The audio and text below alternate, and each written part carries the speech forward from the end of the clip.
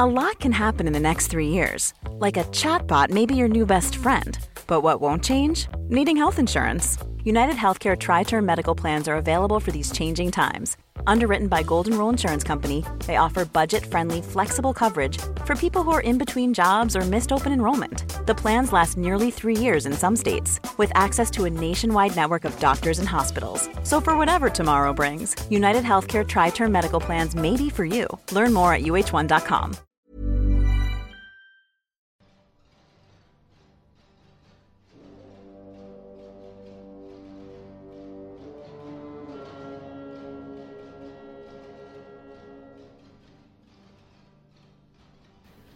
Welcome to A History of Europe. Key Battles. The Siege of Jerusalem of 1099. Part 3. On the 27th of November, 1095, hundreds of spectators crowded into a field outside the city of Clermont in central France to listen to a speech by Pope Urban II. Of the 5 contemporary accounts, none are completely reliable in their detail. Since all are composed after 1099, they represent what Urban could have said in the light of subsequent events. Taken together, though, they probably give a good impression of this historic event. The most popular account was that of a Benedictine monk named Robert, who was present on the day, according to which Urban spoke these words, quote, "A race of Franks, raised from across the mountains, race chosen and beloved by God, as shines forth in every manner of your works, set apart from all nations by the situation of your country, as well as by your Catholic faith and the honour of the Holy Church. To you our discourse is addressed, and for you our exhortation is intended. We wish you to know what a grievous cause has led us to your country, what peril threatening you and all the faithful has brought us. From the confines of Jerusalem and the city of Constantinople, a horrible tale has gone forth, and very frequently has been brought to our ears, namely that a race from the kingdom of the Persians, an accursed race, a race utterly alienated from God, a generation, forsooth, which has not directed its heart and has not entrusted its spirit to God, has invaded the lands of those Christians and has depopulated them by sword, pillage, and fire. It has led away a part of the captives into its own country, and a part of it has destroyed by cruel tortures. It has either entirely destroyed the churches of God or appropriated them for the rites of its own religion." End quote. In this way continued the Pope, raising the crowd into a state of great agitation. Several times during the speech a cry went round, Deus vult, God wills it, and as soon as Urban finished, the first volunteer, Bishop Adhemar, stepped forth to pledge his participation. Adhemar was appointed papal legate, that is, Urban's official representative on the campaign, and therefore became its spiritual leader. He was quickly followed by many more volunteers. The next day, messengers arrived from Count Raymond of Toulouse, proclaiming his support for the cause. Urban's speech had been a resounding success, and over the next 7 months, he followed it up with an extended preaching tour around France that inspired yet more to join the cause. Raymond of Toulouse was the most powerful secular lord in southeastern France. Already in his 50s at the time of the sermon, Raymond was an exceptionally devout man and an old ally of the Pope. As the expedition's elder statesman, boasting far-reaching power and influence, he seemed the natural secular leader. However, as things turned out, there would be no clear leadership structure during the campaign. There would be several other individuals who would jostle for positions of leadership. Similarly, while the overarching aims of the Crusade were clear enough, defending the Christians on the east, driving back the pagan Turks and finally reaching Jerusalem, the precise military objectives were unclear. There was no specific talk, for example, of occupying the Holy City. At least at first, the Emperor Byzantium, Alexios, the man whose request for military assistance had triggered the Crusades, was responsible for setting the strategic goals. But that would change. Most of the leaders came from the area of today's France. The King of France at this time, Philip I, held virtually no power outside a small area around Paris. Instead, counts and dukes enjoyed effective authority over their own region, as did Raymond, for example, in the county of Toulouse. The king's younger brother, Hugh, was an early joiner of the Crusade. He apparently thought a lot of himself and believed he was the rightful leader. According to Anna Komnena, he wrote to Emperor Alexios, quote, "Know, O king, that I am king of kings and superior to all who are under the sky. You are now permitted to greet me on my arrival and to receive me with magnificence, as befits my nobility." End quote. But in the end, Hugh played a bit part in the campaign and was not one of the greatest of its warriors. Another participant was Robert, Duke of Normandy, son of William the Conqueror, who is generally considered not to have inherited his father's strength of character. William's son-in-law, Count Stephen of Blois, also joined up, as did Count Robert of Flanders, son of the same Count Robert who I described last week had earlier helped Alexios fight against the Turks and Pechenegs. The idea of providing military assistance to Byzantium was not therefore a novel concept to the younger Robert. There were two more important crusaders from northern Europe. Godfrey of Bouillon, the Duke of Lorraine, was another ruler of an important region who took up the call to arms in the service of God, as did Godfrey's brother, Baldwin. Pope Urban was on bad terms with the German emperor, so unlikely to gain support from him. But he did manage to recruit a pair of Norman leaders who had been living and fighting in southern Italy. Bohemond was the eldest son of Robert Guiscard, who, as described previously, had led an invasion into Byzantine-controlled Balkans in the 1080s. It may therefore appear strange for him to ally with Byzantium in his new campaign. Alexios did, albeit warily, greet Bohemond when he arrived, and offered him a high position within the armies. The emperor had become used over the years to having to rely on allies who he knew he could not entirely rely on, because he had no alternative. It was evident that the young Norman was a very capable warrior, and his services, if directed appropriately, would be invaluable. The last individual crusader I will mention was a nephew of Bohemond named Tancred, who was also a very effective warrior. One notable absentee was Roger, Count of Sicily, who was shrewd enough to realize that a campaign against Muslims in the east would cause difficulties in his own territory, which was home to a sizable Muslim community at the time. The first crusaders to arrive in Constantinople were none of the above-mentioned nobles, but a motley crew of about 30,000 individuals with no exceptionally distinguished noble among them at all. They were mostly common men who had been inspired by Urban to the idea of an armed pilgrimage, but little or no experience in actual warfare. This ramshackle expedition is known to history as the People's Crusade, a prelude to the real First Crusade. Alexios must have been quite shocked at their arrival, having expected a more traditional force.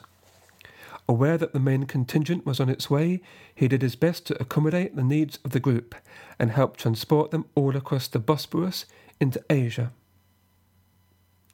On their journey throughout Europe, the members of the People's Crusade had, inspired by an extreme religious fervour, carried out pogroms on their journey through Europe, in which they killed thousands of Jews. Against the serious military capabilities of the Turks, however, their religious enthusiasm was of little practical use. They were easily defeated by the army of the local Turkish leader, Kilij Arslan. The men were killed and the women and children taken into slavery. About 3,000 members of the People's Crusade escaped to an abandoned castle and were later rescued by a Byzantine relief army. They were the only survivors of this ill-fated expedition. Hey, I'm Ryan Reynolds. At Mint Mobile, we like to do the opposite of what Big Wireless does. They charge you a lot, we charge you a little. So naturally, when they announced they'd be raising their prices due to inflation, we decided to deflate our prices due to not hating you. That's right. We're cutting the price of Mint Unlimited from $30 a month to just $15 a month. Give it a try at mintmobile.com/switch. $45 up front for 3 months plus taxes and fees. Promo rate for new customers for limited time. Unlimited more than 40 gigabytes per month slows. Full terms at mintmobile.com. There's never been a faster or easier way to start your weight loss journey than with PlushCare. PlushCare accepts most insurance plans and gives you online access to board-certified physicians who can prescribe FDA-approved weight loss medications like Wegovy and Zepbound for those who qualify. Take charge of your health and speak with a board-certified physician about a weight loss plan that's right for you. Get started today at plushcare.com/weight loss. That's plushcare.com/weight loss. plushcare.com/weight loss.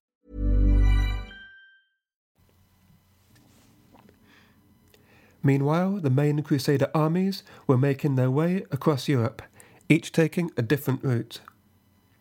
Alexius took steps to ensure easy passage across imperial territory and issued them with special licenses to acquire provisions from markets which appeared to have been opened exclusively for the travellers. The emperor also ordered generous amounts of money to be given to the Crusaders as they arrived in Constantinople.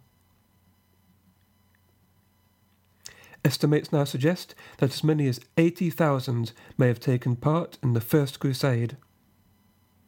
It therefore took an extraordinary level of organisation by the empire to coordinate the arrival of so many men. At first, Bohemond and his men, as they travelled through the Byzantine Empire, regularly left the main road to Constantinople to rustle livestock and other goods. Their behaviour sharply improved upon the arrival of an imperial guide who convinced Bohemond to order that property plundered by his men be restored to their rightful owners. There were also occasional skirmishes when other groups of crusaders clashed with locals in the Balkans, but each situation was dealt with swiftly. On the whole, the movement of so many armed men in numerous groups went remarkably smoothly and peacefully. As each leader arrived in Constantinople, they were personally greeted by Alexius, who showered his guests with presents to show his goodwill and generosity. In return, he insisted they each swore to him an oath of loyalty. Such oaths were a well-established and key element in the feudal structure known to his guests. For example, the alleged breaking of oath by Harold Godwinson was a key pretext for William the Conqueror's invasion of Britain 3 decades previous. The taking of oaths created a relationship with specific legal implications between a vassal on the one hand and a master on the other. Paying homage, the vassal committed to serve his lord by swearing an oath over the Bible or another suitable religious object. The most important nobles at first objected strongly that they, leaders in their own lands, should pay abeyance to any other individual at all. One by one, however, persuaded by the generous gifts, they gave in and made the oaths. Only Raymond of Toulouse refused, although he was eventually persuaded to make a compromise. He did not make full oath of allegiance, but instead swore that neither he nor those in his service would harm the emperor's life or deprive him of his possessions. Alexius's willingness to compromise revealed his primary concern. With a large armed force camped outside his city walls, he required assurance that his life and position was not under threat. Bohemond also agreed only to make a modified oath. He agreed to give back to Alexius all territory recovered, specifically any within 15 days' journey from Antioch. The Norman would then be free to keep for himself all lands further south and east beyond this area. Bohemond's intentions were therefore clear. His aim was to carve out his own region of control. Alexius accepted the deal, seeing the potential advantage of a strong buffer zone between the empire and his main Muslim adversaries. Other leaders, such as Godfrey of Bouillon, agreed to hand over to the empire all towns, lands or forts that they captured.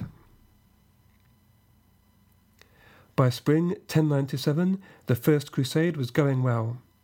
Morale was high and the various parties had come to agreements with the emperor. The first military stage of the military was about to commence. Anna Komnena writes that her father, Alexius, would have liked to have personally accompanied the expedition, but decided instead to remain in Constantinople, concerned about a revolt breaking out in his absence. He did, however, provide a unit of troops, led by his old friend Tetikios, a veteran soldier born of half Arab, half Greek parentage. The combined army set out for their first target, Nicaea, which they reached in May. Earlier, Kilij Arslan had brazenly declared the town his capital. As soon as camp was set outside the city walls, the Westerners tried to take the town by storm. Although very enthusiastic, the Westerners' initial efforts made little impression. The Byzantines, instead, believed the only way to capture Nicaea was through a lengthy siege, since the town was well protected by natural terrain, including a lake on its western side, as well as its imposing walls. But the Crusaders persisted despite early casualties. Siege warfare was an area where Western European technology had evolved rapidly in the 11th century. The Normans of southern Italy in particular had mastered the art of attacking heavily fortified settlements and storming them, instead of relying on drawn-out sieges. Kilij Arslan, after his easy victory over the People's Crusade, expected little of this latest invasion. He sent a small detachment of Turks to relieve the garrison, but they were defeated. The heads of the unfortunate men were fixed to spears and paraded to the town's onlooking inhabitants. This type of barbarous psychological warfare was common in medieval sieges, and certainly not only by the Christians. In the coming weeks, the Nicaean Turks retaliated. With iron hooks attached to ropes, they hauled up any enemy corpses left near the walls after skirmishes, and hung them from the walls to rot. The Crusaders established a close blockade, but unable to sever westward lines of communication via the lake, they actively attacked the city walls. Since early attempts to storm the city with scaling ladders failed, efforts centred upon creating a physical breach in the walls. They used light bombardments to harass the Turks, while under cover they attempted to undermine Nicaea's walls by hand. By mid-June, however, no significant progress had been made.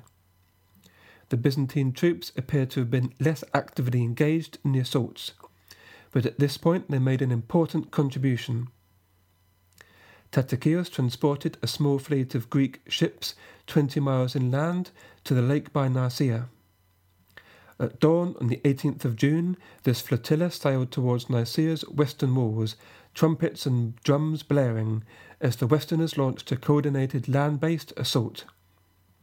Within hours, the Turkish garrison had sued for peace, and the town was captured. There were some initial complaints about the lack of plunder, but these were soon silenced by rewards of cash from Constantinople.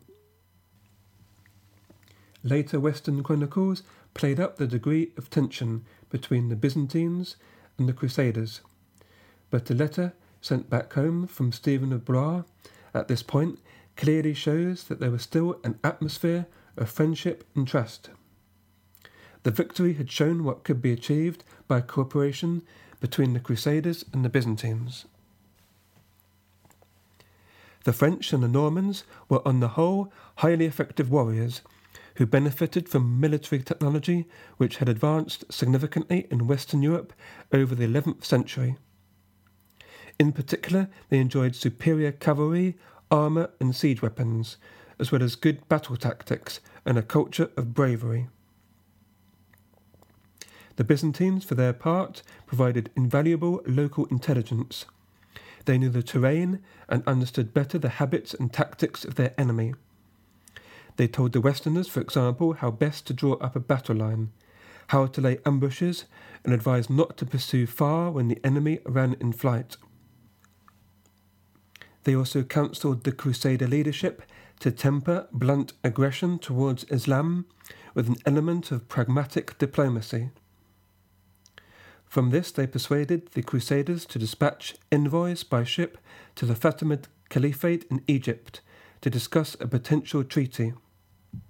This way they could best exploit Muslim political and religious disunity. The main potential weakness of the crusading army was a lack of leadership, given its composite nature. They also faced a communication barrier due to the mixture of languages spoken. Despite these challenges, the various groups retained a reasonable level of unity, with any major decision made by a council of leading Frankish princes. Because of its large size, the force could not realistically move forward as a single army. So at the end of June, a contingent of Bohemond's southern Italian Normans and Robert of Normandy's army set off ahead of the rest, with plans to rendezvous at Dorylaeum, an abandoned Byzantine military camp. However, the Turkish leader, Kilij Arslan, had other ideas. He amassed a full-strength army, hoping to ambush the Crusaders and avenge the loss of Nicaea. On the morning of the 1st of July, he attacked Bohemond and Robert in an area of open ground at the junction of two valleys near Dorylaeum.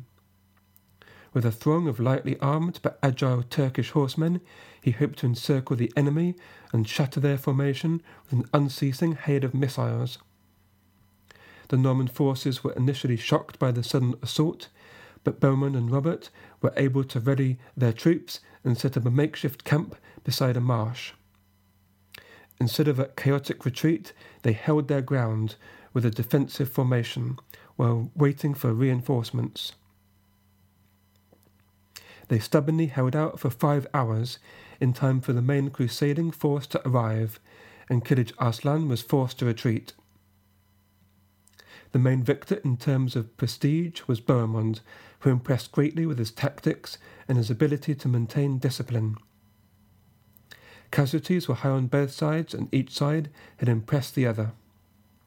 The Crusaders admired the Turks' skill on horseback and the use of the bow. On the other side, the Turks would now show more respect and caution for the invading army and avoid head-on confrontation. Many thanks to listener Robbie for his generous contribution to the podcast. You too can make a donation at the podcast's blog, www.historyeurope.net. There I also post the podcasts and other supplementary information, such as a bibliography. If you like this podcast, please give it a like on Facebook or write a review on iTunes. I enjoy receiving your feedback by whichever means. It means a lot to know people out there are enjoying the show. Thank you for listening to A History of Europe, Key Battles. Please join me next time for the next part of the First Crusade.